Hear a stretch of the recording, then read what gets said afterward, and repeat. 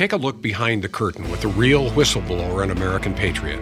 Prepare to embrace the uncomfortable truth because this program has no time for comforting lies. Here is civil liberties enthusiast, Second Amendment defender, and recovering FBI agent Kyle Seraphin. Well, hello, my friends, and welcome to the Kyle Seraphin Show. Today is Tuesday. It is January the 30th. Coming to the end of this month, and what a way to end it. We're going to be bringing on a friend of this program, a friend of this country, and a man who has stood up a suspendable 100%, who looked down the barrel of the justice system, was offered a deal to get out of whatever punishment might be coming his way. And he said, nope, I'm not guilty, and trusted both in God and in the jury of his peers. Something that's kind of difficult to do, honestly, having a lot of faith in our judicial system. That's why we kind of trust in God and not in man. Anyhow, we're going to be bringing on Mark Houck very shortly. You guys are going to really enjoy this interview. I think you're going to learn something. Every time I speak to Mark, I've learned just a little bit, and very much looking forward to that and sharing it with you. Now, before we do that, let's talk to a couple of our sponsors. Let's say thanks to them real quickly. Let's do this one. And there it is. It is PatriotCoolers.com. Our great OG sponsor, started from the beginning, and we can appreciate their support. Guys, you can go to PatriotCoolers.com. Again, that's PatriotCoolers.com. Use the promo code Kyle, K-Y-L-E, will save you 10%. KYLE is the promo code that you can use if you spend $50 or more, especially if you buy one of the big ticket items.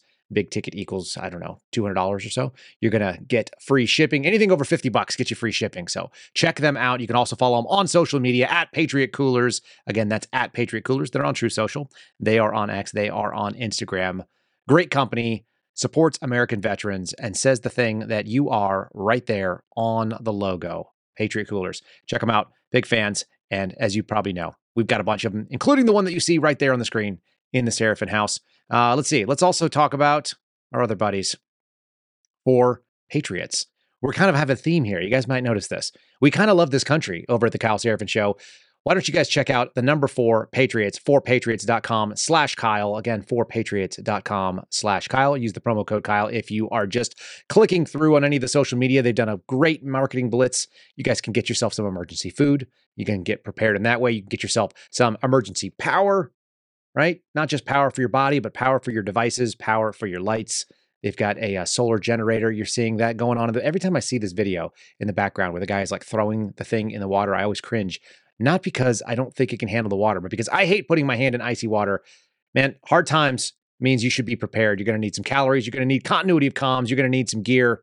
Check out all of those things at the number 4patriots.com. You can follow them on social media, specifically on Twitter at 4Patriots LLC. Yeah, somebody else stole the name 4Patriots. And then lastly, and certainly not least, I want to say thanks to the folks that kind of introduced me to Mark's story and have also gave his family the award for Catholic Hero of the Year last year, 2022, which we're probably going to be talking about in just a minute here.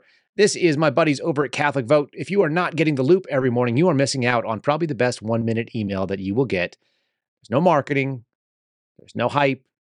There's no catch. You just get great news sent right to your email every morning. They do great work, and you can do that. Sign up at catholicvote.org. Again, the website is catholicvote.org. They have been a sponsor of ours from the beginning as well, and they have made it so that we can do this podcast full time and make sure that we're bringing you great interviews, good commentary. Look for big things coming out of Catholic Vote and the Kyle Seraphin Show in the near future. But folks, you can go there and sign up for the loop. The email address, you just put it in, and then your zip code, and click Loop Me In. It's right there on the screen. You can see it. They're endorsing Donald Trump for president, and you can also give to any of the many causes that they support by just clicking on the green button on the website, catholicvote.org. Ladies and gentlemen, I think you guys are really going to enjoy this. I've been looking forward to it, mostly because I'm holding on to his award. It's sitting on my desk. We're going to bring on my Catholic Hero of the Year 2023, Mark Houck, and we're going to have a little conversation about his run for Congress. We're going to talk about who he is. If you missed our previous episode, we'll catch you all the way up. Don't fear. And here he is,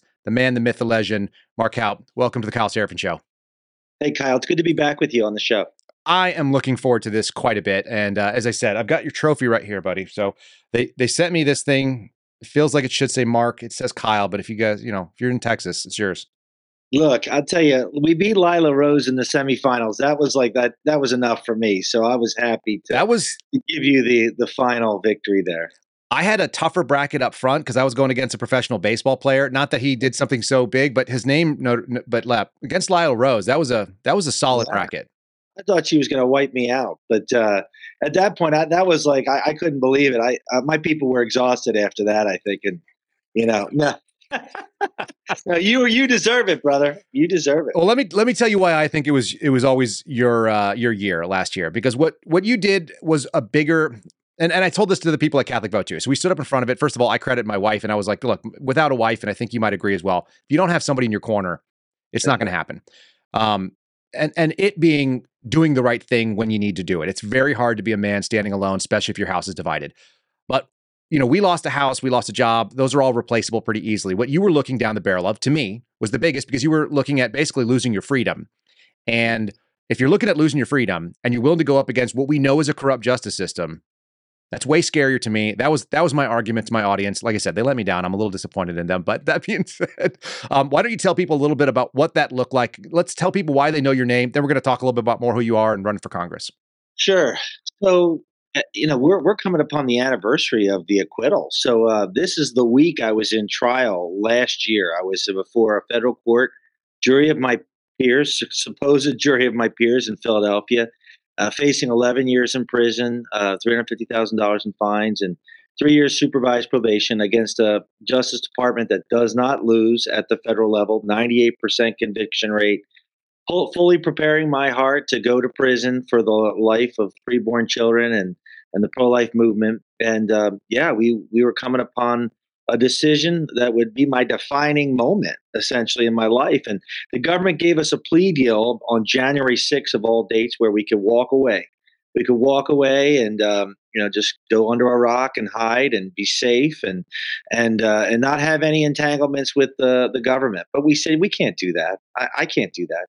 I can't let down fellow Americans, fellow First Amendment right holders, pro-lifers, all the things that this case law was going to kind of impinge upon. And we said, no, we have to do it. We have to be all in. We can't abandon ship. And so we risked everything. And like you said, my wife was fully behind that. And she said, you go do what you have to do. We got this. And she said, if you're going to take that plea deal, don't even bother coming home, brother. That's what she told me. So she empowered me. She emboldened me. And we just said, we're all in. And so that was where we were at this time last year. It took 2 full days for the jury to deliberate, but it was a full acquittal, unanimous decision, had to be that way. Otherwise, we would have had a hung jury and they would have tried us again. Yeah. If I took that plea deal, as you know, I get a felony charge, they would have put me away even longer the next time. So that's kind of a catch-22 there, right? It sounds like a good deal, but in reality, they're going to keep you on their watch list. They're going to come after you again. And if I'm going to keep fighting the good fight, I would have, myself in the crosshairs if the Biden administration gets reelected. They're going to keep coming after us as pro-lifers and First Amendment right holders. So we said, we got to do this. We got to get case law on the books. We got it. Houck versus the United States of America is now case law. We can use it to protect sidewalk counseling, pro-life America. And, that was huge. And then this year that we've been on, we decided that we needed to take the fight to the government. And now we sued them in November of this year for prosecutorial misconduct, for everything they did, the collusion with the state of Pennsylvania, Philadelphia, and all that was involved there that put me in an indictment. So that is a big deal, and we're going to hold the government accountable for the good of America. What did that deal look like that they dangled in front of you? And you said that your wife was behind you. You didn't have to ever consider taking it. But what did it look like, and how tempting it might have been to someone else? Extremely tempting. In fact, my own lawyers told me to take it. It was that sweet a heart of a deal. It was no time. I wasn't going to go to prison. It was no fine. I was facing $350,000 in fines, 11 years in prison, and the probation was 0 to 6 months. So I was facing 3 years supervised probation. So essentially, no time, no fine, no probation. Just plead guilty to the assault charge. And I said, well, I'm innocent, and I'm not guilty of this. I'm not going to say I'm guilty when I'm not guilty. But I'll tell you, it's one of those deals that the government was shocked that we didn't take, because everybody takes that deal, because that's the deal you want. You want to get out of jail free, and you want to go back to your life. And you know what? We said, you know what? We're in this because, you know, we know that following Christ, and this is, I'm a believer, right? I'm a faithful man, that we are going to be persecuted when you follow Jesus, right? So to me, it wasn't a shock. And I would kind of somewhat rejoice a little bit in my heart that I could suffer for him. And so if you put me in prison, not that I'm going to be happy about it, but there's a degree of like spiritual joy that I would have knowing that I would be suffering for Christ in a similar way as St. Paul, St. Thomas, St. Titus today, St. Timothy, the feast day of this interview, St. Peter. Like these are guys that are my heroes. So, if I can walk that walk with them, and be a part of that solidarity, I was going to embrace that. Again, I didn't want that, but I knew that my family would be okay and that God would take care of them. So my audience has slowly been introduced to the concept, and I was introduced as I started getting into the space about white martyrdom versus red martyrdom. And I think it's a really important concept that has maybe lost a lot of traction. People haven't seen it, but now they're starting to understand it. And we started seeing it in the last couple of years. Do you want to talk about the distinction there? And if you're not going to be a white martyr, you're sure as heck not going to be a red martyr, right? And maybe we can kind of break that down for people. And it's the small steps that kind of win these little victories. Well, that's for sure. The white martyrdom is dying to self, and that can be done every day. In your marriage, as a family man, as an employee, you die to what you want, right? So there's this degree of just white martyrdom that comes just on the everyday grind of life and offering up, uniting our suffering with Christ. But in a more specific way, white martyrdom comes when you're persecuted, unjustly. That's really what we're talking about here. When you're being calumniated, which is a big word, which means when people lie about you to purposely ruin your reputation, when you're unjustly persecuted because of your faith. And now they say that martyrdom, the grace of martyrdom, comes when the moment of martyrdom comes. That God will give you that grace, especially for the red martyrdom. But in truth, you have to be working towards that every day of your life. In other words, you just can't go about your life and be like, yay, God will give me the grace whenever it's time to die, whether red or white. That's not true. You have to be saying yes every day to that. For 20 years, I was saying yes to that. So when the FBI banged on my door, that was a white martyrdom moment. And it could have been a red martyrdom moment, frankly. But when they banged on the door, I was able to say yes to what that invitation was and not freak out and not be angry, but in some ways have a peace and a calm that says, okay, I'm here. If you want to take me, take me.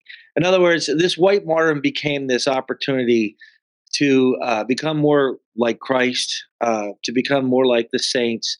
And again, that's definitely an interesting nuance because it's different than daily self denial. It's I'm choosing to suffer for Christ intentionally, and that way, if I went to prison, that would be my choice, and that plea deal was a way to avoid that white martyrdom.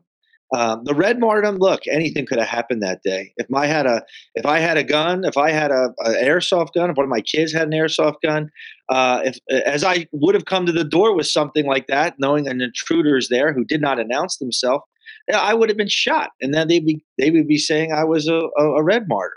But you know what? That didn't happen by the grace of God, and we didn't have to suffer that. But that I'm not saying that that's not in my future either, right? I mean, that could be in all of our futures. As Bishop Strickland said, we need to be first century Christians in the 21st century. So we better be preparing ourselves for these persecutions because it's coming and more of it's coming.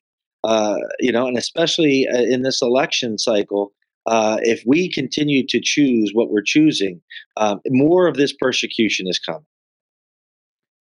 Let's talk about that day. Many people have seen the movie Police State, especially my audience is probably familiar with it. So Dinesh D'Souza made a movie that basically did the historical context where they said, what does this burgeoning police state, what is it that we are living through look like? And so we talked about Muslims that basically faced the front end of the federal government. And then we ended up talking about how it moved on to movements that essentially just included everyday conservatives.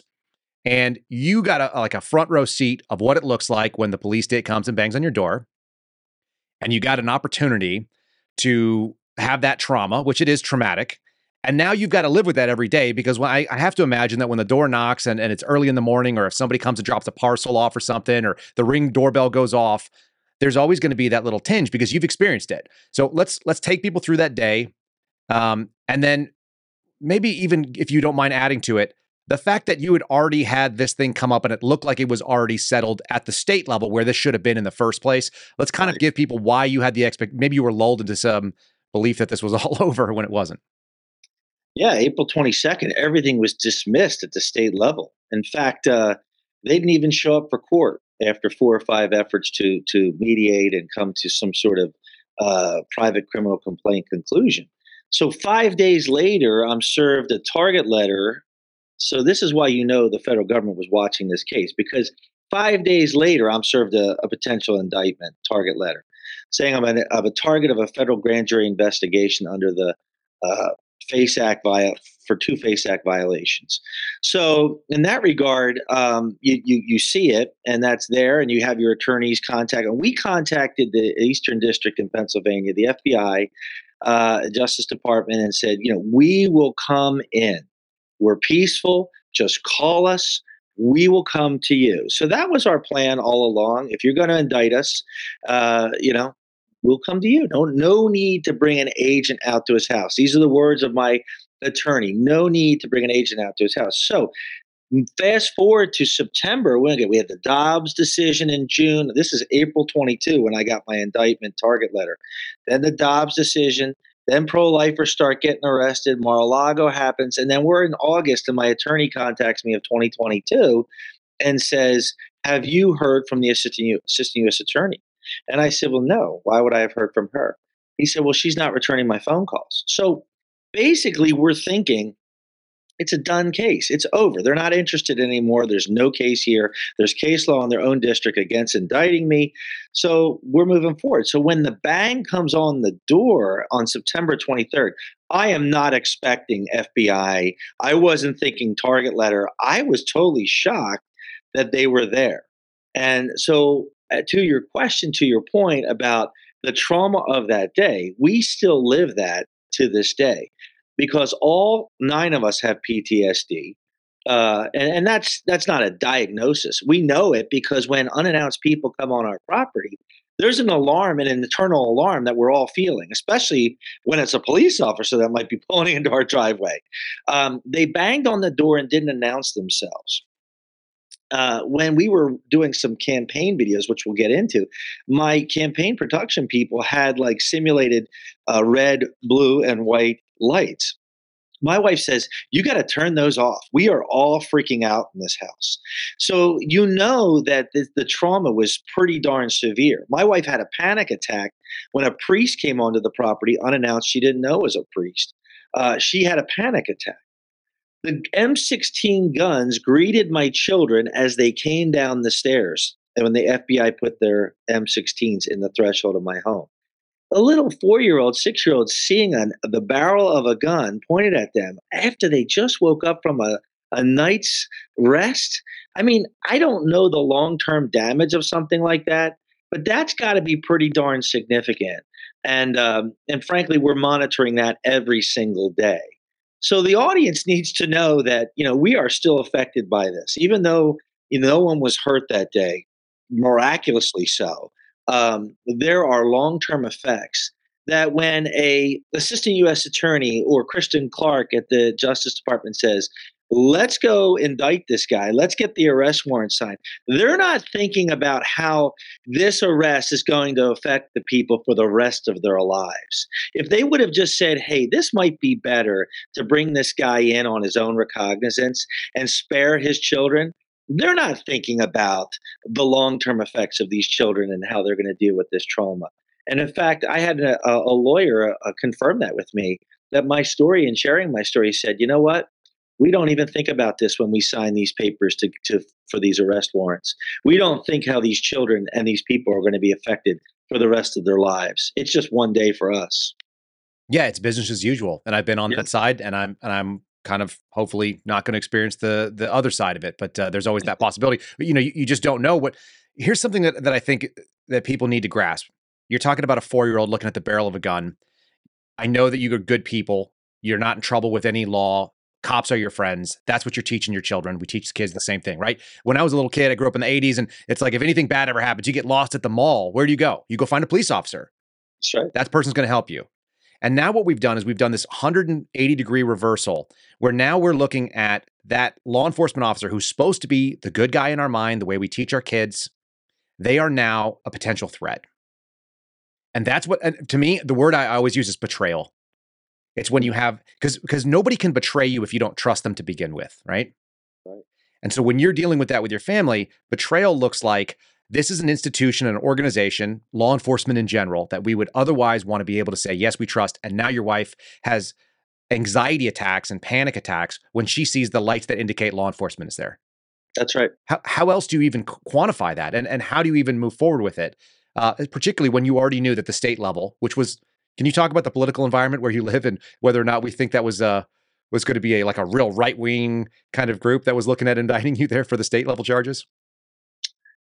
Look, yeah, I mean, this is part of the prosecutorial misconduct complaint that we filed, and there are so many parties and levels to this. Not only the sheriff in my county, not only the governor of Pennsylvania, who had to approve the state troopers being used, but to your point, the trust. Like, yeah, I mean, the children see a police officer and they're reticent just by virtue of what happened to them, and that's not good. And we have told them that most of these guys are good people, but we do tell them just like the Nazis, just like the people who worked the concentration camps, they had a choice to make. Just following orders is not acceptable. This is not acceptable, and this is why the complaint is so necessary, and that it's so egregious that we have to move forward in filing. And we will file again in April, Kyle. A punitive damage suit against the Justice Department because the government needs to be punished. A one-time gross negligence kind of thing is not enough. You have to punish them. You need a jury to say the government needs to be punished for what they did. And so the players that be are many. All of those agents are listed on that complaint that were there that day. Christian Clark is on that list. The people, the sheriff, these people, they're all on the list because all need to be held accountable. Because you can't just say, well, I was just following orders. That's not right. All of those agents had a choice that day, and the state troopers who were invited to be on that raid. They all had a choice to make that day. And I think, sadly, most of them made the wrong choice. It's really important that we don't take away the agency that those people had in making that decision. I hear the just following orders routine, or there's good people on the front lines. And your example is such a great reminder to people. You had agents who were just like me, who just had the same training as me. They were in the same age bracket as me, that knew what right and wrong was in theory. And they were, they had a good background where they could pass a security background check, and they had top secret clearances like I did. And then the real question is this: someone's going to come and have you do something on one day. And if you're not willing to throw it all away, that's why we created this brand. In fact, that's what this means, the Suspendables brand, which we've given you one of the pins, and I got another one for you now. I've actually got a limited edition one that you can't buy, you can only earn. And you guys definitely earned it. So you let me know how many you want for the family, and I'll send them out to you. You can only do that when you know that you're going to basically take that job knowing that you could lose that job any day for the right reason. And the right reason is you told me to do something illegal, immoral, or unethical, and I'm not going to do it. And as you mentioned, every single one of those agents and the prosecutors and all the people that co-signed on this, I keep calling them good Americans, and it's so sad that you and I have both come to this. We never talked about this before, and we independently realized this is what the Nazis were able to exploit. That comfort, that addiction to comfort, to just do what's easy and worldly, and that's why every single person that wears this badge is a Christian. Every single one of them is, without fail. And I mean, I'm curious if you have any thoughts on if that preparation, if that's the only thing, or is there more to it? Is there an American piece to it? Or is it literally just that Christian belief that allows people to do the right thing when it comes up? Look, you bring up some important realities, and you think of people who are serving our country in the military. You have a duty to follow the orders that you're given. However, when it's an unethical, immoral order, you have a duty, a sacred duty, to reject it. Now, if you are forced to carry forward and someone makes you do that order, that becomes a moral injury. right? That is hard to process and deal with. Um, we need people of integrity like you that have the courage to say no when this comes. We know people that were state troopers that were invited to that raid that day who said, I'm not doing that. That's not right. I'm not doing that. Thanks be to God, they had that courage. So yes, these folks that are engaged in this, I think if they're not a believer or someone, a person of faith, it would probably be hard to come to that conclusion. Not because faith gives us, the exact answers all the time. However, it is an objective truth that when we deal with God and people and loving our neighbor, that we do that checklist. If I'm just an agnostic guy or someone who's not really, walking the walk, I get an order. It's just a job. I'm just doing my job. And I think, people like you who have a conscience, a well formed conscience, not a malformed conscience. Sadly, we have many today that just, faith is not that important to them. And I think, our country was founded on faith. We need our leaders to be, walking the walk. From the White House down, we see people who it's a nominal thing for them. It's not anything that actually influences their life. It is just there as just an add-on. What do you think about this recent push? There's a Rob Reiner movie that's out there, and they're pushing against the concept of Christian nationalism. You just talked about our founding being, Christian people. That's who came here. They came here for that freedom. Whether the fact that they were Protestants and they just were waiting to become Catholics later, that's a different animal, right? But they came here and they founded this nation for religious freedom, and then we want to just rewrite history. What do you think that plays into the sort of embrace of moral relativism, which is what I kind of see this? This is like an outgrowth of the '80s and the '90s, where people just kind of said, "Yeah, let's just it's right for me. I'm spiritual, Yeah. but I'm not religious." That kind of movement, which I just talked about earlier. Thoughts on that and kind of the effect that it has on our politics? Sure, ethical relativism is been around, as you said, since the '80s and even beyond that. So yeah, what's right for me is right for me, and who am I to judge and all this stuff. So look, it plays a huge role in all of this. If you don't stand for anything, you'll fall for anything, right? So we recognize that the culture in the schools, we took God out of the schools, we took prayer out of the schools. And this was the beginning. So we're going way back, and then we continue to erode faith. This Christian notion of Christian nationalists. That's what I am, right? That's what you are.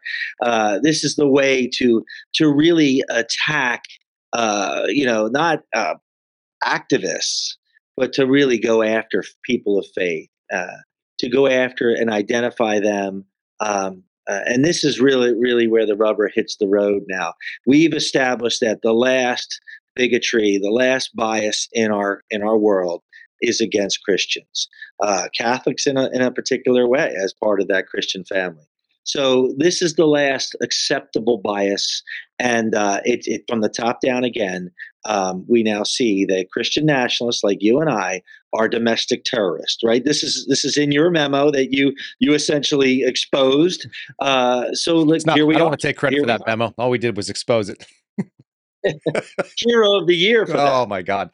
So but let's kind of dig in. I see a broader plot here, and perhaps you do as well. The way they came after you, that the FBI came after you, you gave them the opportunity. You said, "Look, I'm willing to turn myself in if this is a real issue. Like I'll come and present myself." We refer to that as a summons in the law enforcement world. So a summons is Mark Houck, you must present yourself on this day to the court at this time, and we'll see you then. And if you don't, then we're going to end up having an arrest warrant, and you probably end up as a fugitive from justice. They'll come find you. But they didn't give you that opportunity. My understanding is, did they file a criminal complaint first? Was that the first move they did with you? Are you Now aware? that was just a private criminal complaint was done by the man who I had the original incident with. Okay, He did his own criminal complaint. sure. The government did not file a criminal complaint against me. He did, and that put me into the state court system in Philadelphia. And that was to be mediated and ultimately was dismissed. Hmm. So there was never a verdict. There was never a ruling. It was just a dismissal, which I think opened the door for the federal government to indict me. Because I think, I could be wrong, if there was a ruling, then there might be this double jeopardy thing going on. So Well, one of the ways that they have been doing a lot of this stuff where they go, if they went and got an indictment and they got an arrest warrant out of that, there's something truly troubling about the way that means that grand jury was able to, and that judge in particular was allowing it. Because generally speaking, they would say, oh, well, you've already been in contact with the attorney. This has already been handled at a state level. Why don't you issue a summons? That would be like, why do you need an arrest warrant? So generally speaking, that becomes really problematic. And I may do a little deeper research on this to find out if we can find it. And if so, we'll add it in post, no big deal. But the way that they basically did your case and the fact that they decided to come and make what we call the process, the punishment. You guys want to kind of reflect on, it's not just punishment against you and maybe how you represent sort of as a figurehead to others. So other people might be warned about that behavior that you were engaged in. yeah, I've used that term. I've heard Steve Friend say that as well, and I use it because I see it. I see that the way they treated me, and the way that it all went down, in light of my former federal prosecutor who knows the routine, knows how this is done. My own judge said that the grand jury was a collection of hearsay. It doesn't have to be factual. You just got to find people that are going to say the right things to get the indictment. So, this collection of hearsay, we're bringing people into a room. We're going to say, yeah, this guy's a bad actor. Yeah, this guy has a reputation for this. Look, I was a target and have been a target for a number of years, not necessarily from the federal government, but from a local standpoint with Planned Parenthood. So Dobbs is overturned, and now we have a weaponized government. We have President Joe Biden giving the marching orders to Merrick Garland down to Kristen Clark, to all of you guys at the regional level, to now go after domestic terrorists, enemies of the state, people of faith, people like me, and people who are activists, people who are effective at what they do. They didn't care about a conviction. I don't believe that. They wanted to punish me, humiliate me, and make me scared. And frankly, my children were scared, but my wife was scared.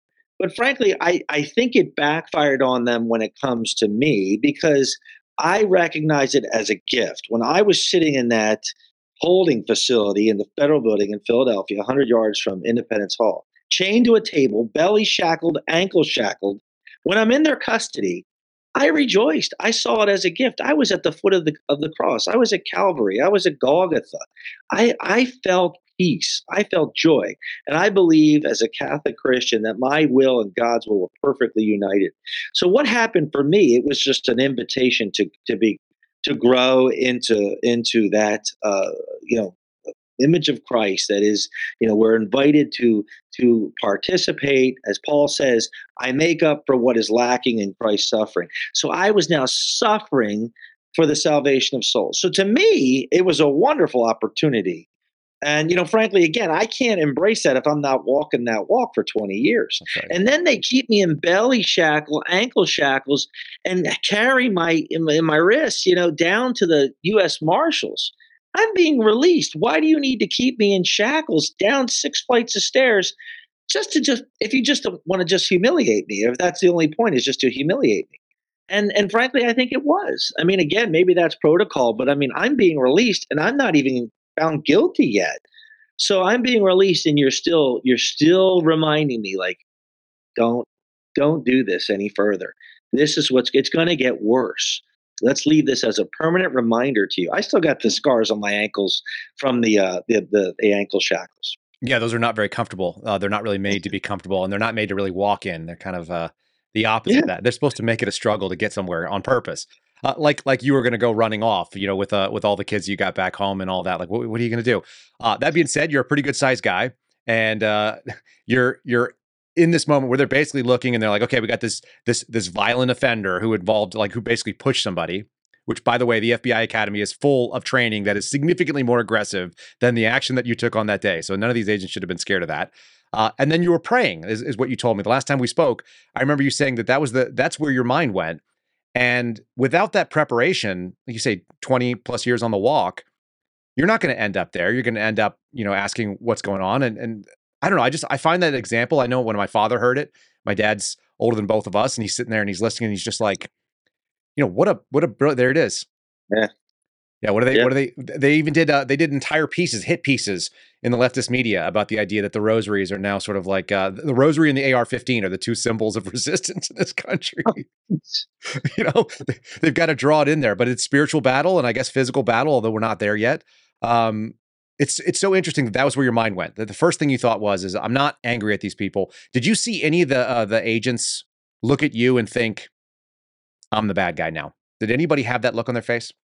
Look, when I was at the door and the second bang came, and they announced finally that it was the FBI, and you're in a bathrobe, right? Am I right? Am I remembering this? I'm in shorts, t-shirts, and a flip-flops. Okay. At 6:30 in the morning. When they announced the second time, when I said, "Declare who you are," and they said, "It's the FBI. Open up! Bang, bang, bang! Doorbell, doorbell! Hurry up! Hurry up! Hurry up!" I said something that I think put them all on their heels. I said, "Stay calm." I could tell they were very anxious. "Stay calm. I have 7 babies in here." When I say that word baby, I think it's just for any man, it's like, wait a second. There's a baby in the house. There's babies in there. I don't know why I said it. I just said it. That's what I call my kids, right? Yeah. Holy Spirit. When I came out, they were on their heels. I think a warrant's supposed to be presented. Nothing. They didn't even say like, we're taking you down to, they patted me down, but they just kind of stood there and looked at me. And I said, "What are you doing here?" So much so I had to find out what they were doing there. And they said, "Well, you know why we're here." And I said, "Well, no." "Oh, you're here because I rescue babies," is what I said. And they didn't say anything to that. So then I'm standing there, my arms up, right? Because I'm totally compliant. Lamb to the slaughter, do what you will. I said, "You wouldn't be here if the Trump administration was in the White House." First thing came to my mind. And they just looked at me. I felt like it was Gethsemane and the Sanhedrin soldiers are coming for Jesus. We're here for Jesus the Nazarene. I am he. And they fall to the ground. Well, these agents didn't fall to the ground. They just stood there and watched me. Then my wife comes down and says, "Who are you looking for?" Because she thought they were at the wrong house. "Him." "Well, what's his name?" Again, I'm sure this isn't protocol typically in the FBI handbook, but usually you announce what you're doing. And they said, "Mark Houck." "Okay, do you have a warrant for his arrest?" My wife says to them. "Well, we're taking him with or without a warrant." So this is like the disposition of the lead agent, and he was the one that was speaking. The rest of them, they weren't saying anything. When I got in the car and I said, "Why so many of you?" They said, "Well, we know nothing about you.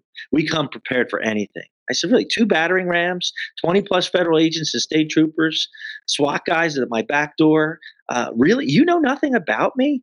Okay. I find that really hard to believe. You know what's sad? That was it. They probably knew nothing about you. And I don't know if we talked about this the last time. The other agents, right? Well, most of the agents probably knew nothing. So the goofiest thing is this, and this is the saddest part of it. This is the banality of evil. And this is why that Nazi analogy is so important. The way the FBI works is that every single new agent, they are required to check off X number of arrests. They have to be at a certain number of arrests. And it's usually 5. That's the number. I think that's the magic number. You got to participate in some way, shape, or form. Sometimes if you have like a very non-active squad, you'll literally watch one on TV where you're sitting in a room and they come in and they're interviewing you and they're going to put cuffs on you. And I watched you do that. I can sign that off as an arrest. I was participating, but everybody wants to get in on the arrest. None of them probably knew what was going on. And so all of that, it's a cultural failure and it's truly evil because shouldn't you be asking? The number one question I always ask when they ask me to go do something is like, what are my authorities? What are we doing? Why? But that only comes from a fundamental distrust, which I think anybody who spent enough time around the government should have. We're not hiring those people today. And so they're going to come and knock on the door and they're going to come and they're going to be put off guard by somebody who says, "I've got 7 babies." And they're like, "Babies? We don't go to places where there are babies." And then you brought in politics to it, which is obvious to anybody sitting on the outside of it. But none of those people thought that they were doing something political. I'm sure of it. They were just doing their job. What about the lead agent, though? He knew. Oh, for sure. Oh, yeah. He's the only guy that had the knowledge. Well, and the other thing is this, and everybody has a misconception. One of the things I like to do on this program is educate just a little bit. And it's like, nobody's going to show you a warrant from the FBI. They're not going to show you a search warrant until after. When they do that, until they get the house secure and clear, they're not going to do that. And so we have this expectation from TV. It's like, come to the door. We got a warrant. They're going to hold the paper up. No, nobody's holding the paper up. They're holding a shield up. And so that is a fundamental misconception that we have in the media. And it leads to really possible dangerous outcomes, like you say, possible red martyrdom, because people are expecting a certain thing. And the FBI's reputation is built on garbage TV. It's not real, as you saw. So the Fourth Amendment protects a man in his home, Mhm. right? And so in order to be able to arrest a man, you got to produce a warrant, though, right? You Well, can't search and seize a home without a warrant, correct? what it says is that there must be a warrant, but it doesn't say that you get to see it beforehand. And that, I think, is the scariest thing for guys like you and even guys like me. No doubt about it. I don't think it's a good policy. I'm just wanting people to Yeah. know Do that they have to announce that they have a warrant, though? I'm sorry that's to the cut way that, you off. yeah, no, that's the way I was trained. So bang, bang, bang, probably like 3 bangs, bang, bang, bang, FBI search warrant, FBI warrant. We may not say what kind of warrant. It might be an arrest warrant, but usually it's a search warrant. And if they have all those things, as long as they've confirmed it with the judge, then they'll go into your home and you may never see it. And that, I think that actually is bad. I think that's bad as a people that are presumed innocent. Because Mm. did you feel like you were being presumed innocent during that arrest? Absolutely not. Absolutely not. I felt like guilty and damned where I stood as I came out of my home. And again, a man in the Fourth Amendment, should have the security of his own home. He should be secured that the sanctity of his home, the safety of his home, that would be protected and preserved under the Bill of Rights. And frankly, that's part of our federal complaint against the FBI is that they violated my Amendment right. So no, absolutely not. My kids were in danger. I felt in danger. In fact, that's why I went with them because I wanted to protect my children. I wasn't going to resist because I didn't. I wanted to get them as away from my house as quickly as possible. Like traditional masculinity, your job is to protect. You want to talk about the things because it was actually really impactful when we first spoke. I walked away thinking about the roles of men in society, both as Christian men and as just good Americans. You want to talk about how we've kind of lost some of this masculinity and how you kind of work in that field? Yeah, so for 20 years I've been running a men's ministry and trying to empower men, encourage men, and even in my own walk, you're trying to grow in these areas yourself. So traditionally, we look at men and their core nature and we see them to be leaders, protectors, and providers, and a lot of men aren't formed in that. It's something that is probably true to their core being, but unless it's enforced or unless someone is there to guide them and mentor them, they will probably be succumb to the cultural's expectation of them and become extremely passive. A very passive man who's submissive to, just the will of anybody in their presence. And so, a man really needs to know his role. And as Catholic Christian men, we understand that we are head of our homes. We are bishop of our homes, as St. Augustine would say. So, we have that headship by virtue of our role. It doesn't mean we're right on everything, and it doesn't mean we get to do everything we want. It's just proper to our nature. Whereas the woman is the heart of the home, and that's proper to her nature. And so it's complementarity. And so what we try to do for men is encourage them, give them the skills that they need to really live out these roles. And we take them on retreats, and we have men's groups all around the country. And so I've been doing that for a number of years. And so when I saw that my children were in danger, right, they're screaming on the steps, my wife has a gun pointed at her. My first instincts are to get away from the home and protect these children, right? So tell me what you want me to do. Put me in whatever. Just get away from that. My anxious 9-year-old sees the SWAT guys at the back door. To this day, she's still traumatized by it. Just seeing the M16s and the SWAT guys at the back door traumatizes her little heart because she's extremely sensitive. And so, as a dad, your job is to protect their innocence. And this is the most criminal thing of the FBI and the failure of the system and the failure of the men who are just there to check off the box of the arrests that they're supposed to fulfill so that they can get their full agency recognition. Is this for 15 years, my wife and I homeschooled our children to preserve and protect their innocence. The sacred deposit of the faith, 100%, but their innocence. The government stole that innocence in an instant and didn't think twice about it. And that's the biggest crime in all this. Yeah, I don't disagree with you. And interestingly enough, you guys were probably ahead of the curve as far as the modern kind of homeschooling movement that's been kind of pushing forward. It was slowly creeping on this is where it went parabolic, probably with the COVID tyranny that everybody kind of experienced. They went like, whoa, what were we not paying attention to, right? in this walk that you've been on, you've been speaking to men, so you're doing public speaking. You're talking about the proper role of things which are pretty traditional, and human beings had it figured out for thousands of years until recently, when we forgot how to do everything.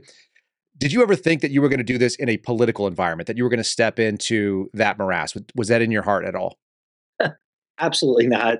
I mean, look, we cross pollinate with with our First Amendment rights as we fight pornography and fight abortion and defend traditional marriage. I've done witnesses and demonstrations in front of the White House, so there's a cross pollination whereby we stand against, but never thought that I would put myself in a position whereby now I would become a potential national leader in a political realm. I was a faith leader, a ministry leader, apostolate that I led. Right, that's who I am, and that's my life's work. However, now I'm in a position whereby Saint Augustine says if God gives you a platform, like now you've been given, Kyle, with the role that you have in this country of ours, and you abdicate that platform, you will be held accountable for it. Again, if you have the power to influence and affect change to save the republic, and you just say, you know what, it's just easier for me to just stay at home and do what I do, there's going to be accountability for that, because God has created you for such a time as this. You, Kyle, have been created from the beginning of time to do what you're doing right now, and as have I. And I think we're both in the will of God, because we're exposing the injustice and the powers and principalities of this present darkness. The evil one is all around us. We have a duty to be light in that darkness. And so now I find myself in this political realm, not as someone who desires it, but someone who's willing to do it because God's asking it of.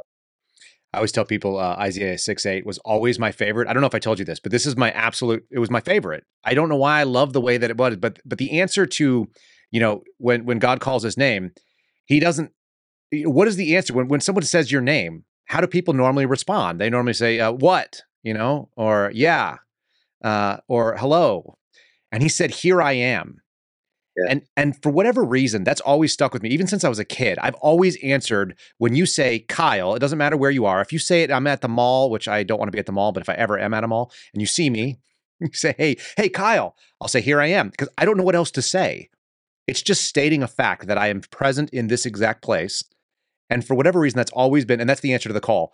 I have no interest in being a public figure. I never wanted any of that. In fact, you can prove it. And I'm guessing that you have a similar sort of background. You can go look and find out exactly how political my aspirations were, or my media aspirations, by seeing that there was none of it before I got tapped. And one of the things that me and the guys always say is that, you can kind of see God's plan by looking in the rearview mirror, but it's almost impossible to see it when it's happening. But I'm wondering, because you had the presence of mind, and you started immediately seeing a lot of these things. Your statement about your mindset as you're actually getting into cuffs and going in there, praying the rosary, and making it a moment of devotion.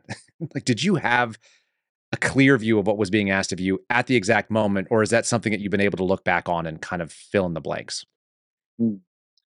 Look, I've known for years that I was putting myself in the crosshairs of potential arrest, and someone who's a student of faith and a student of the Bible, right? You see this, and so Martin Luther King, someone who's doing something, who knows he's going to put himself in a dangerous situation.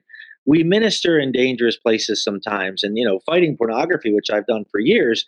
You're fighting the mob essentially at the deepest level of that. Like, it's not a safe place to be. So I knew that the bad people were there, and of course, when we deal with abortion, you're dealing with pure evil. And so when you're going up against Satan. And the people themselves are not satanic. Some might be, but the buildings, it's infested with evil. When you're going up and you're pushing against this, and you are actually being successful and at antagonizing the demons, that is going to come back at you in a spiritual, supernatural way. In other words, the blowback from something like that in a spiritual lens is inevitable. So I knew that Satan would come after me. He'd come after my marriage. He'd come after my children, and he'd be prowling around like that roaring lion, looking for someone to devour. So for me, Kyle, and I think this would be good for your audiences. You need to know that when St. Peter says the devil is prowling around like a roaring lion, you need to know that that is really best understood through the old African proverb. that a roaring lion catches no prey. In other words, a roaring lion is a wounded lion. Lions don't roar unless they're injured in some way, because when they hunt their prey, they're stealth. They're quiet. They don't make noise. If they make noise, that means they're wounded. So Satan is wounded. He's permanently wounded. He loses. He knows he's a loser, but he's fighting as best he can to take some with him. And so we know that Satan is going to attempt in whatever way he can with the third of the angels that fell with him, which are millions upon millions of angels, billions, and that number is just so innumerable. You can't. There's more angels than there are stars in the sky, and there's more stars in the sky than there are grains of sand on the earth. So that third of the angels is beyond our imagination. So these angels, these demons, are going to push back. And so for me, when I got pushed back in the form of people who are cooperating with evil, collaborating with evil, and we could call it what it is, the Nazi soldiers or those that are just saying yes to following orders, cooperating with you, that you're going to experience that. And so when I was arrested, I knew that without a shadow of a doubt, because I knew I was innocent and I was being punished for a righteous cause. So when I got the cuffs on me, I went right to martyrdom. I went right to Felicity and Perpetua. I went right to, St. Paul, right? Maximilian Kolbe. I went right to those people and I was praying along with them. So was it instant? Probably not instant, but by the time I was shackled and in that a little white room in the federal building, I was right there. Yeah. I think that preparation, though, many people haven't put themselves in that spot. They're busy living their lives. They're not looking around. I think I said it the other day. It's like so many people were focused on their jobs, 70s, 80s, 90s. They're doing that kind of thing. Then they're focused on their computers at their little office cubicle. Now we're all looking at our phones and we're looking down. Everyone's looking down. Nobody's looking up and saying, what is happening around me, number one? And number two, am I prepared for whatever is coming? And that preparation sets you apart, I think, in many ways. And then just the abject ridiculousness of what they were doing, it also helps. So you made a decision at some point. Can you kind of talk us through, maybe some of the kitchen table conversations you must have had with your wife about what that looked like when you decided, hey, we're about to keep this thing going. It's about to get dumber in this house and probably more uncomfortable. Well, we spent a year in hell this past year, and just journeying, and that 4.5 months till the trial. I looked at the trial as crucifixion date. I looked at it as, look, I'm preparing to go to prison. So when we were set free and vindicated, and the Judge Pappert says, "Mr. Houck, you are free to go." You don't understand freedom till it's taken from you. We take all our freedoms for granted. All of us as Americans do, because we're born into it and we don't really appreciate it. So I'm thankful to a degree that I have a greater appreciation of my freedom. And that has caused me to come to an awareness of protecting others and their freedom. And so as we journeyed this past year and discerning what, people are saying, you should run for office, you should run for politics. I told them, no way, I'm not interested in doing that. But as more people were saying, consider this, please pray about this, I had to take it to prayer. Brian Ray and I had to talk about this and say, what is the Lord asking of us? Kyle, if we want to grow in our faith, you have to allow yourself to be stretched. If you're not being stretched, you're not growing. So for me to just go back to business as usual, for me just to go back to my ministry and just to do what I was doing and go back to Planned Parenthood, which I do, and not see the bigger picture here would be very myopic in me. I would be very closed-minded. The Lord has expanded my heart.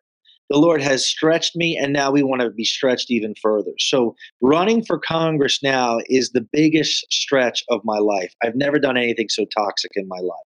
And so the only way we can walk this walk is by having a good prayer life, and my wife and I being even more united. And the good news about all this, if there is any good news, is, a lot of times I was doing ministry on my own and my wife was back at home taking care of the kids. But now, as we're running for Congress, my wife is actually, she's doing it with me. So we're even more united as a couple, which has been a great grace. So as we talk and discern, and we have discerned that we will run, and we are running for the first district in Pennsylvania, my wife is right alongside with me, because it wouldn't work if she wasn't doing it with me. It would drive a wedge between us. And if she wasn't on board, I wouldn't do it. And she knows that for such a time as this, we have been called, and such a time as this, Kyle, you've been called, that we're being raised up to be great saints. And one of the things that maybe your audience would appreciate, I don't know, maybe not. St. Polycarp was a first century saint who was a disciple of John, and he was a theologian, and he said that the saints at the end times will shine more brightly than the first witnesses to Christ on the earth. And why is that so important? Why would he say such a thing? He said because they didn't have to confront and defeat the accuser. They didn't have to confront and defeat the dragon, Satan. You and I, we are in these times where we have to confront and defeat the evil one. And so Christ is not with us in the way they had him. Polycarp, John, they were around with Jesus. We don't have that realm anymore. So in this regard, we're being raised up at this time to be a great light for the world. You said the word, you haven't faced that sort of toxicity before. Let's talk about what's toxic. Look, I've never seen bad behavior like I've seen it in politics, even local politics. The disparagement, the calumny, the slander, the things that have already been said about me that totally untrue. It's just bad behavior. I don't want to be around it. I don't want to be around gossip. I don't want to be around people who think poorly of other people, because we are called to think the best of each person that we meet until they prove otherwise. Now, you got to be shrewd. You got to be calculating and prudential in your judgments. But at the same time, you don't want to presume that everybody's evil that you meet until you recognize that there is evil there in their actions. So for me, it's like walking into this landmine where things just blow up right in front of you. And you have no say in the matter. And you just see like people imploding left and right based upon past behavior. How about forgiveness? How about redemption? How about we move forward?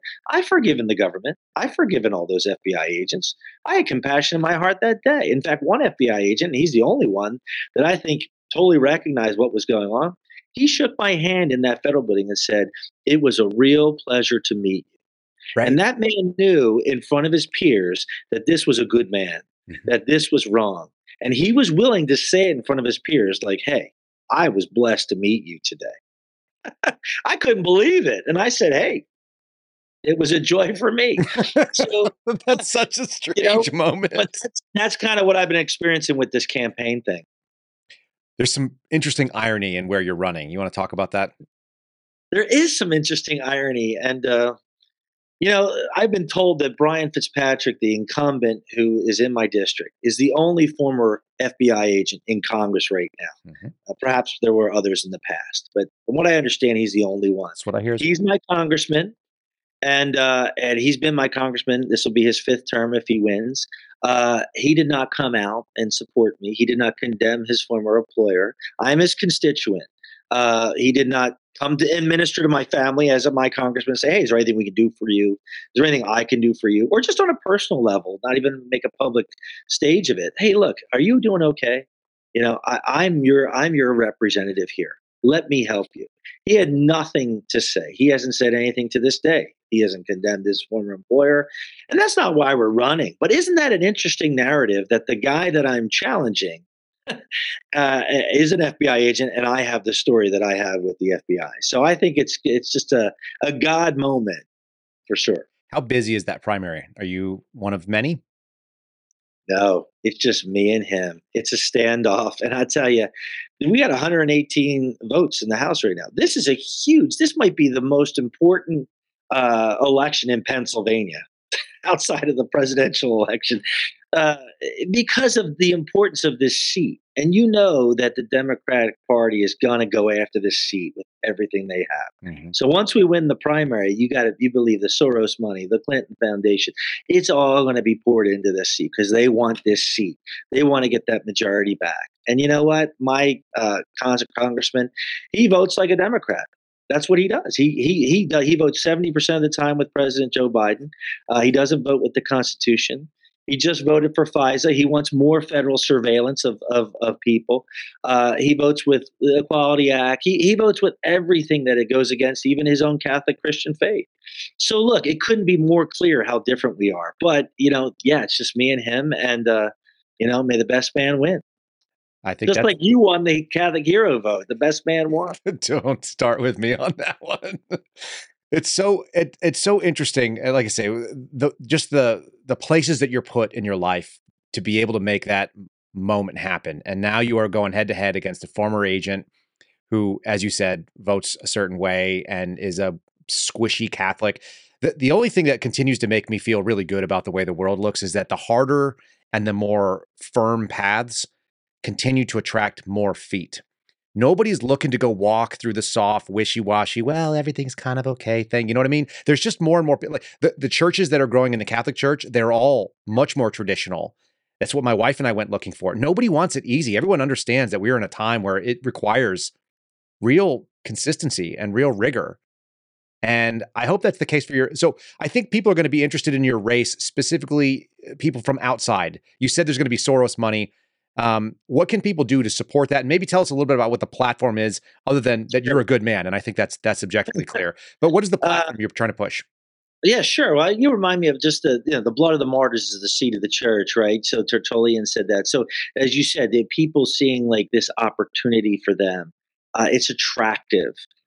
Good people are stepping forward. A lot of good people are saying, you know what, I can make a difference. And I think this is what our founding fathers wanted, was for people, normal people, to be public servants and to serve and get out, right? It's not for career politicians and to become multimillionaires. 80% of Democrats are multimillionaires. 30% of Republicans are multimillionaires. It's a career for them. Like, this is not what we intended. So for me, look, I'm all about term limits, right? I'm not there to stay for the rest of my life. You can go to houckforcongress.com is our website, HOUCKFOR Congress.com. You'll see our platform. But to answer your question, our platform is common sense. Let's start with the Constitution, right? This is our guide.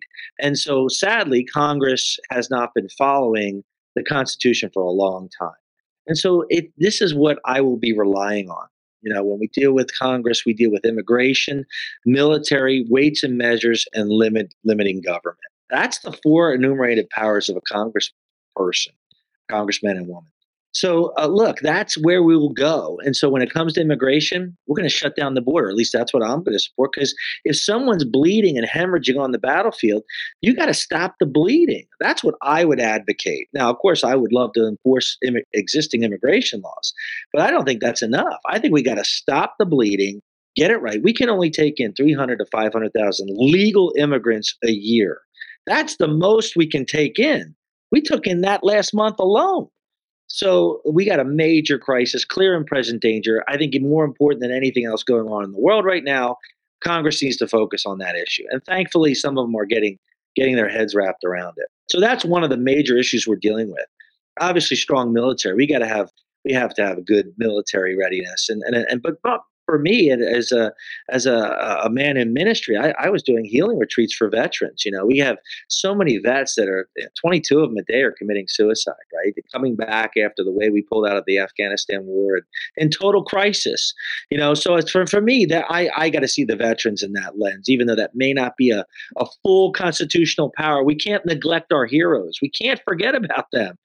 And so, of course, when it comes to the economy, my gosh, man, we are funding so many things that are unconstitutional, like the Department of Education, for instance. That has to go, right? Like, that'll put in billions of dollars back into our economy, right? And how about the war the proxy war we're fighting over in Ukraine? We're just blank checking billions upon billions of dollars for this proxy war that's never ending. We don't even know where that money's going.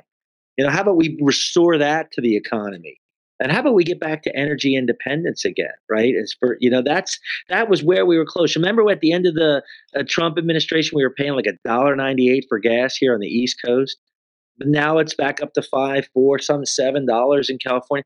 Remember how close we were getting to being energy independent? Well, all that stuff belongs at the state level. It's actually not a federal problem.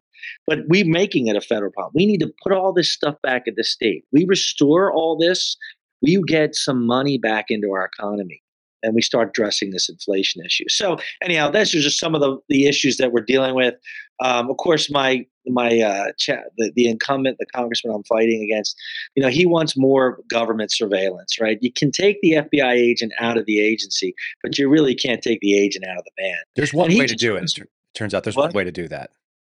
How do you do that? You just throw him out and then you attack him aggressively and see what he does. If he's old enough and if he's wise enough and more aggressive.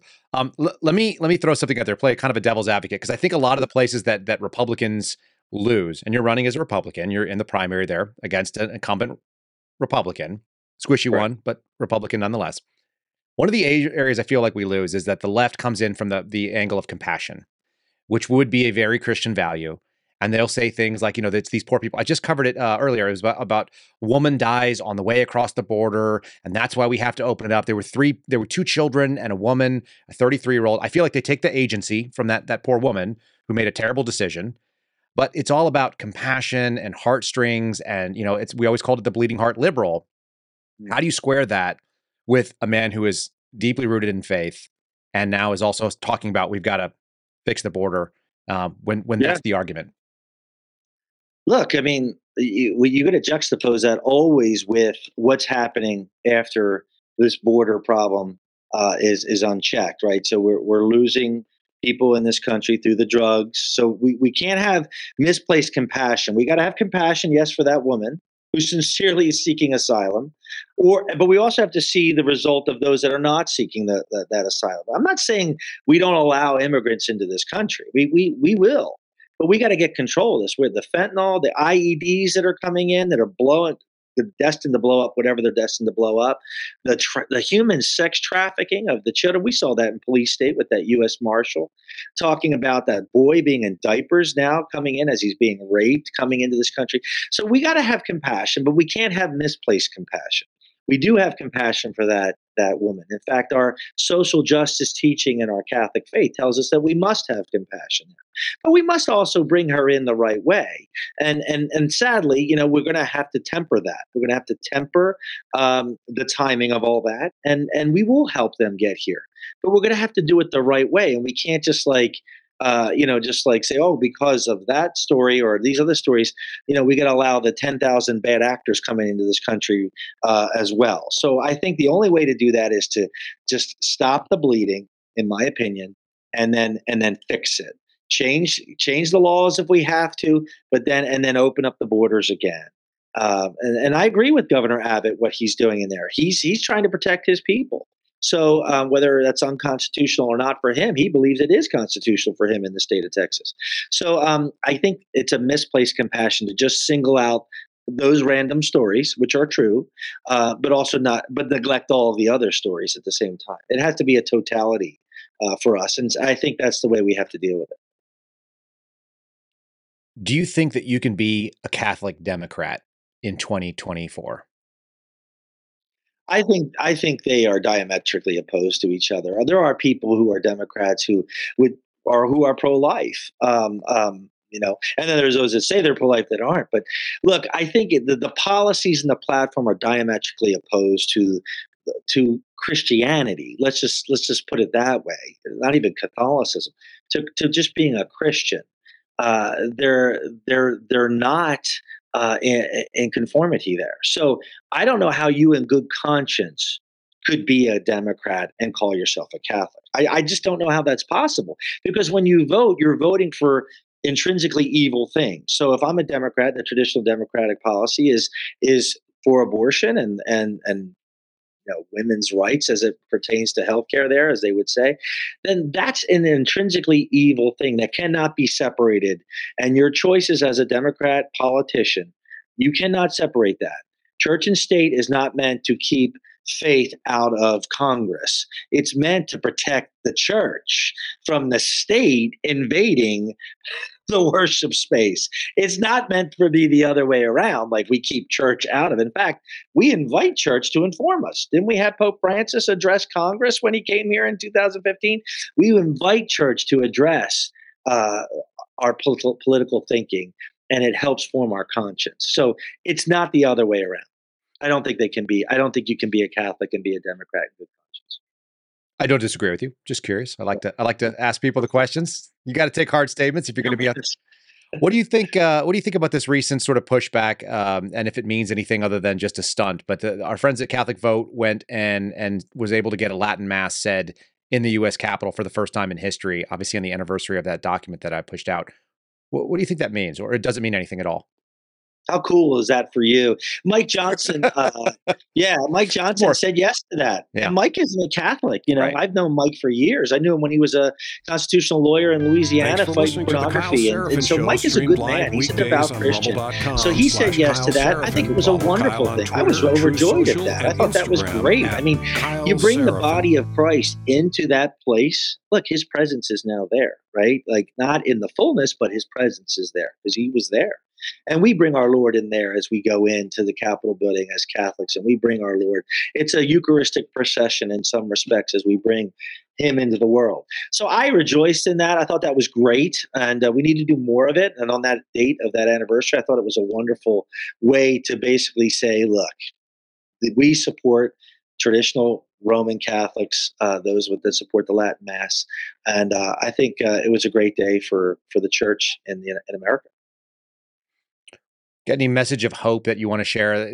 We've got a lot of darkness around. I feel like your lion analogy is actually one of the biggest things that's been sitting with me. In fact, after our conversation, you may not know that, but it impacted me in a good way. And I walked around with that. I also heard people tell me that real men make quiche was one of the most memorable lines from the first time that we talked. So people walked around, and I've had people tell me, I go, yeah, we're going to have Mark Houck on. They go, oh, real men make quiche. And I was like, that's what you walked away with? That's pretty funny. I walked away with them. I mean, I think you're not wrong. That's fine. I'm good with it. I've eaten quiche too. My wife makes a great quiche. I've never made a quiche, but my skills are limited. But the hope piece of it, because I think that's the thing that most people get waylaid. There's an awful lot of distractions and evil things that are happening in this world, and whether they happen to them, happen to you, happen to our families. Sometimes it's hard to just get up in the morning and just look and go, like, what am I doing? And are we just going to lose this thing? Maybe kind of the position of hope that you come in, especially if you're stepping into a swampy place like Congress, if that's the goal. Yeah, and look, one man with courage is a majority, as Andrew Jackson said. So we just have to see that the good that flows from one man like yourself or another man who's willing to step out, that like yourself, that others will follow. And look, our job isn't to fix all the problems. I have a men's group in Brooklyn. It's kind of funny. We have a Kingsmen group in Brooklyn, and it's the only group that we allow the F word to be spoken at, because in Brooklyn that's kind of like part of their language. And we say, and this is, I'm going on somewhere with this. We say that you don't try to fix Brooklyn. You just pray for Brooklyn. So when you wake up in the morning, you're not going to be able to fix every problem, but you can fix what is in front of you. And that may be the demon that is in front of you, the alarm clock first. And that might be, the desire to not be friendly to your wife, or the desire to be, I don't know, inappropriate with your children, abusive emotionally or verbally to them.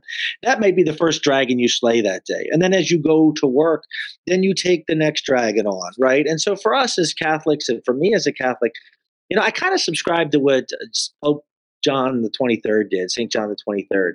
At the end of the day, here he is, the Pope, and he would go before the Lord in the tabernacle and he'd say, Lord, I've done the best I can. It's your church.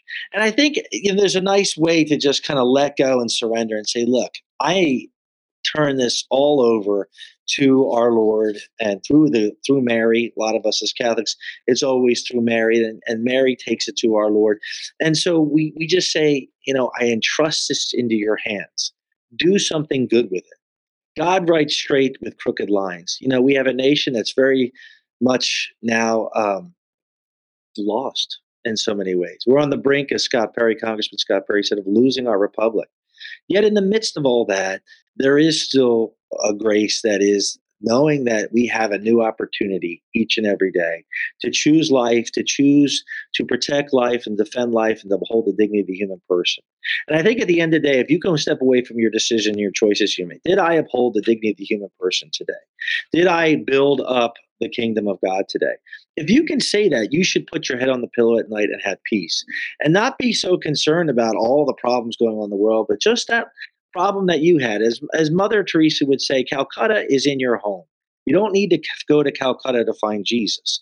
So it's in our home. It's in our workplace. It's in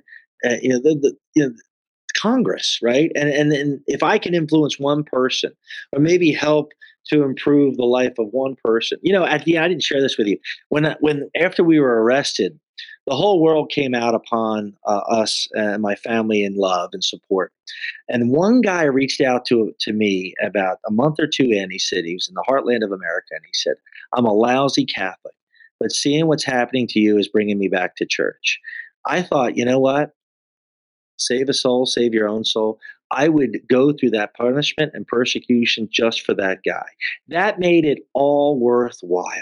And I think at the end of the day, that's what we're measuring here. It's not macro. It's got to be totally micro. And the saints that you're raising up and your four children and the wife that you're helping get to heaven, like that is really at the end of the day the measure of success. At the end of the day, God's not going to judge me on my judgment day for how well I push forward a bill in Congress, although that might influence a lot of lives. He's going to say, "I gave you your wife, I gave you those children, and did you tell them about me? Did you teach them about me?" And ultimately, that's my primary judgment is in that realm. And then outside that realm is maybe Congress, and outside that realm is my neighbors. But if I get that wrong, that helpmate, the person that God put in my life to help me get to heaven, and those children that are in my custody, and I didn't teach them about Jesus, that God help you if you fail in that mission. That's the most important mission. I love that story about the guy reaching out to you, because we've had a couple of those. People reach out. They can go to the website. They go to kyleseraphin.com. There's a contact form there. And so I just get all kinds of stuff. Some of it's mental illness, and that's really sad. And I don't know what else to do about that. But people tell me about the Afghan surveillance teams that are following them. And I go, oh, God, you can't help that person. But I've had a number of people, like a decent number of people that have said, I walked away from the church, whatever their church was, or whether it was a Catholic church, and I'm taking another look at it because of the example that people like you, or that more often, especially when my buddy Garrett O'Boyle comes on, who is Catholic adjacent, and we're working on him still. He's going to come in. We're going to end up winning the battle there. People don't know that, but there's a small little advocacy group happened. Garrett went to Marquette, and that's the other thing. A lot of my suspendables, Steve Friend, Catholic adjacent, went to Notre Dame. There's a piece of that has existed. It's very interesting that there's a book coming out around that Catholic Vote put out that's called How Catholics Save America. And some of it is by being targeted, which is very weird that the FBI picked. I just love that they picked the wrong crew. They just found the wrong people right at the wrong time to start going after that push. And they made an example of people that historically have always kind of risen to that challenge. Plenty of screw ups in the church over many years, but not the ideas of it. I think those have always done really well. All right. Last good question for you, because I just realized that I'm sitting here staring at Mount Rushmore on your hoodie. Was that a specific choice, or was that just what you had on today? It was an accident. It was, but with God, there are no coincidences. That's true. Right? I mean, look, here I didn't even think about it. In fact, when we got on, I thought, oh, that's kind of cool. Look, we have George Washington, who, here's a man who didn't even want to serve his second term and said, no, I need to do it for the good of the republic, right? And then, of course, you have the assassinated Abraham Lincoln. It was not by design. But I tell you, these men do inspire me. And they're not perfect men. They're imperfect men. But they're transformed, and they had their own journey. And I love Teddy Roosevelt's The Man in the Arena. I mean, that should be for men. We should put that right on our desk, and that's really our measuring stick. That man, he was shot giving a speech, and he continued to finish the speech. Yeah, and whatever was in his pocket saved his life, but he delivered. He let them know that he was shot, and he continued on with the speech. He's like, oh, if there's not a man's man, I don't know who is. Oh, right? The most masculine president. Do you know he used to do a thing called wolf noodling? Are you familiar with that? No. It's fighting wolves barehanded, but you put on like this leather gauntlet on your wrist so that they can bite into it, and then you subdue the wolf with your hands. That was something that he was known for doing. I didn't know that. You're like, wait a minute. We had a president that used to go fight wolves barehanded. Exactly. Yeah. Great examples of true, one, masculinity, but two, a service, right? Service-based leadership, which would be. It'd be nice if people knew that in Congress. Maybe that will be your life's work. You didn't even know that you might have a bigger life's work if you can get out there and just teach some of them that the purpose is not for the Congress to serve them, but maybe that they can go back to what they're supposed to do. That's so important. It's such a good point, and I think it needs to be said over and over again. Look, this is we're doing this because we love America. We're doing this because we love the freedoms that we have, and our founding fathers wanted citizens, normal citizens, to serve their community and serve the state and serve their government, and then be done with it. Uh, and this career politicians and you got to be in, you got to stick around for a while to get some stuff done. I get that. But you know what? It's not to become a multimillionaire. I don't think politics is designed for that. Yet everyone that sticks around is a multimillionaire. So I just don't understand that. The love of money is the root of all evil.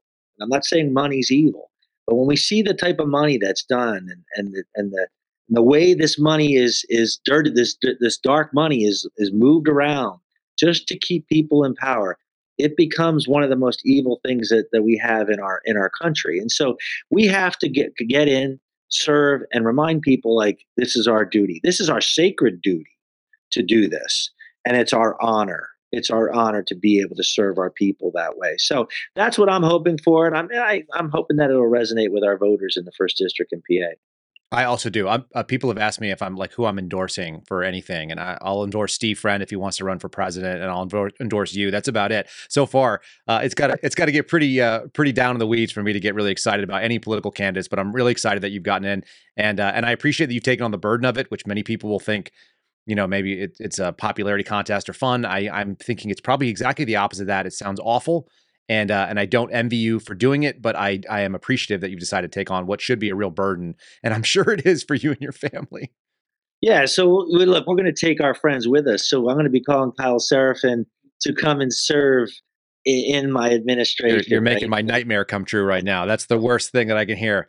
It sounds awful. It truly does. But I look forward to being like having a couple of decent men in a place that could maybe turn the tide, bring a little bit of point of light into something that's been pretty dark.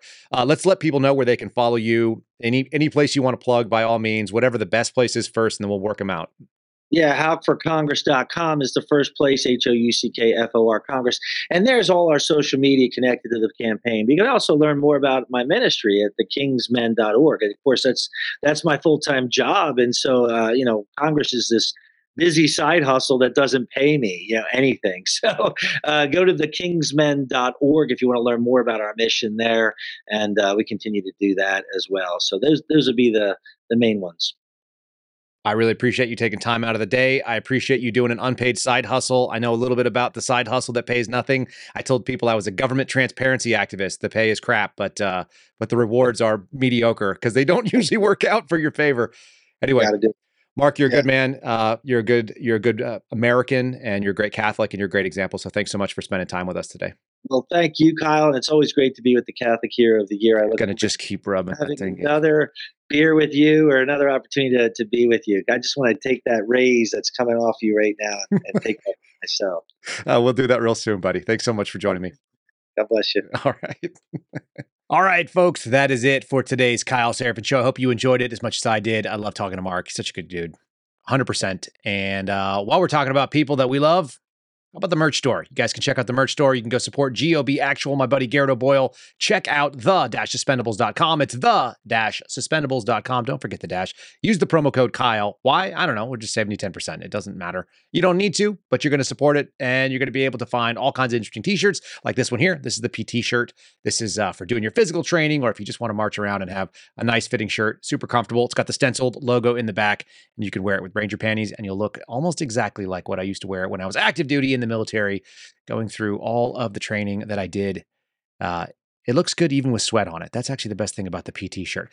We talked about those pins. You guys can see them on there. You can get 3 of those pins, the white ones. Mark Houck sporting one of them. We're going to get him one of the limited edition black ones as well. But folks, support Garrett O'Boyle and the O'Boyle Family Sweatshop at the-suspendables.com. You can use the promo code Kyle to save 10%. That's it for the show today. We got a 5-star review in front of you. We really appreciate you guys paying attention, and I hope you support Mark Houck. You can follow him on all the Twitter pages. We'll throw that in the link. That'll be in the show description. And until then, how about a 5-star review from one of our wonderful listeners on the Apple Podcast system? This is from Old Medic 35. Says, great show, 5 stars. entertaining and informative as always. I hope that was the same situation you had listening to Mark. And even if he's going to give me a hard time about the Catholic hero thing, we're gonna shame the Catholic vote folks into getting it over there. The whole Houck family won last year. That's what it came down to. If you guys didn't know, some of you are new to that story. Let's also let's shut it down. I hope you guys have a great day. We'll see you again tomorrow, and God bless. Be safe. See you soon. Thanks for listening to The Kyle Seraphin Show, streamed live weekdays on rumble.com/Kyle Seraphin. Follow Kyle on Twitter, Truth Social, and Instagram at Kyle Seraphin.